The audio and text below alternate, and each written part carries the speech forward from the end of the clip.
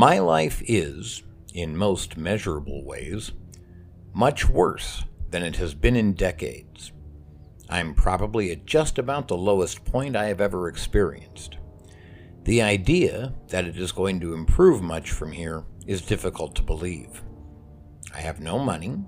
It's unlikely that I will ever have any. I have been on the edge of the abyss, both intentionally and not, more times in the last 3 years than I have in the 53 preceding them. Homelessness is never far from me. Death is always at its heels. From that point of view, I ought to be miserable. If I measured my happiness only in material form, my depression would have beaten me as sure as Rawlings once put one of my alter egos, Frank, on his back on the mat, looking up through eyes obscured by his own blood dripping into them. It's a story I wrote nearly 40 years ago. The Boxer was written when I was in materially better condition. You can find that on my blog. And for all that, I am, in many ways, happier than I have been in my life. At this moment, I'm sitting at my computer, reading this. I just finished another Star Trek book while sitting in the backyard with my soda, a pack of cigarettes, and a very nice bowl donated to me by my best friend's boyfriend, who is also my landlord. Phil Collins is singing If Leaving Me Is Easy. My soda is on the desk to my right, and for this moment, I can think of nothing else I would rather be doing. It can be argued that I am lazy. That may even be true.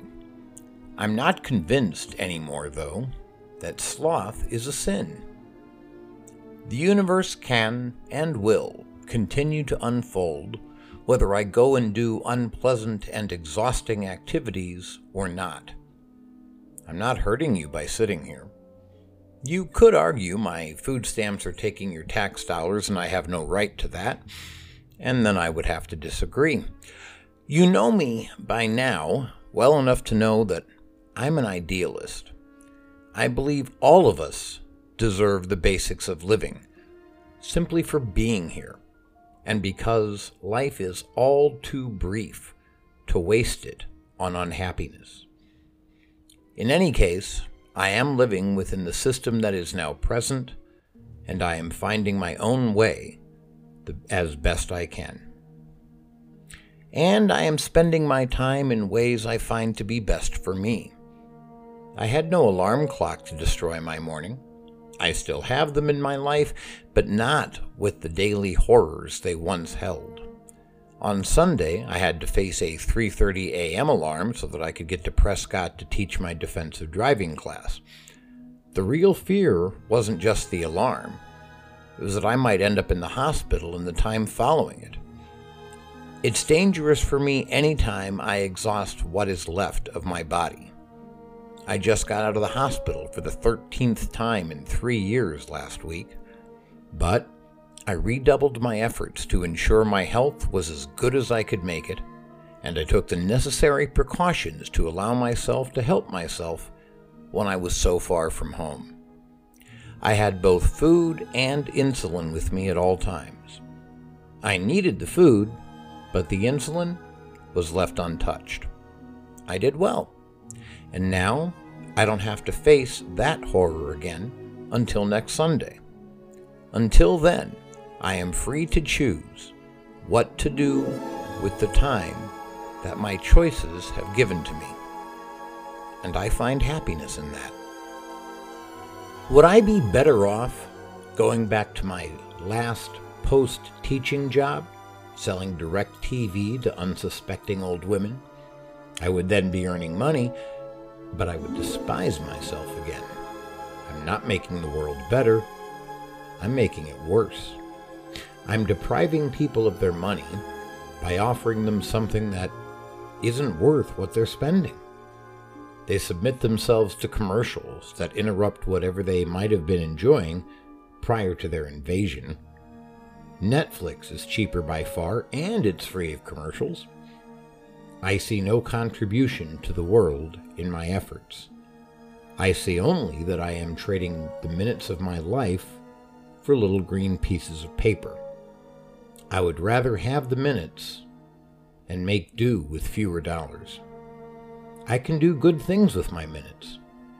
This is one of them. I get to experience some happiness this way. Is there more I would like? Certainly. I would be thrilled to have enough money to go to California every time Sarah Nimitz and Snuffy Walden play. I would love to be able to have a nicer equipment for my podcast and videos. I could really use a new backup drive for my music. A nice car would be lovely. But I can live without those things, and I can find happiness in what is available to me. Gandalf told us, all we have to decide is what we should do with the time given us.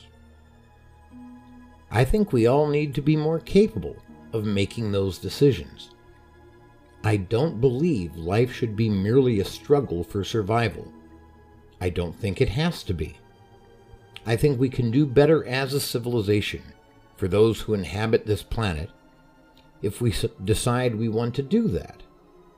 I would never want to dictate to people what to do with the time that is given to them. But I would very much like for all of us to be able to decide. How can we help to do that? I'm not in charge of the world, and I make no decisions for anyone but myself. But for those who do have the power, I would recommend this. Give all of our citizens enough money to ensure they can meet their basic needs, and then let each of them decide how to better themselves, and for some of us, how we can better the rest of humanity. What are the logistics of this? I don't pretend to be an economist, but Andrew Yang, a fairly obscure Democratic presidential candidate, has some ideas about how to do this. If you don't like his ideas, there are others that might accomplish the same goal, and you might consider those. My concern isn't the logistics. It's the idea. How can you object to the idea that our citizens ought actually to be free? Freedom isn't merely the absence of coercion. Freedom is the ability to see choices and the education to select the choice that's most likely to bring about the desired outcome. Now, if there's one thing upon which all Americans, whether they be Democrats or Republicans, socialists or capitalists, atheists or any variety of theists, anarchists and legalists all agree, it is that we should be free. Freedom is the first door that must be opened before anyone can begin the endless search for happiness, for meaning, for purpose, or for passion. Let's free our citizens from the oppression of poverty. Let's not worry about what they will do with their lives once they are free. If we really believe we must enforce the Puritan work ethic with the threat of poverty, of homelessness, of death, I don't see that we're the land of the free and the home of the brave. Life need not be unduly unpleasant in order to be worthy of living. For this moment, I have the freedom to enjoy the time that's been given to me. For this moment, so do you, lest you wouldn't be listening to me. Freedom is the natural state of life. Let's work together to find a way to allow people to spend their lives doing what they want. Let's find a way to set humanity free. What have I decided to do with the time that is given to me? I'm going to try, and almost certainly fail, to change the world. What will you do with yours?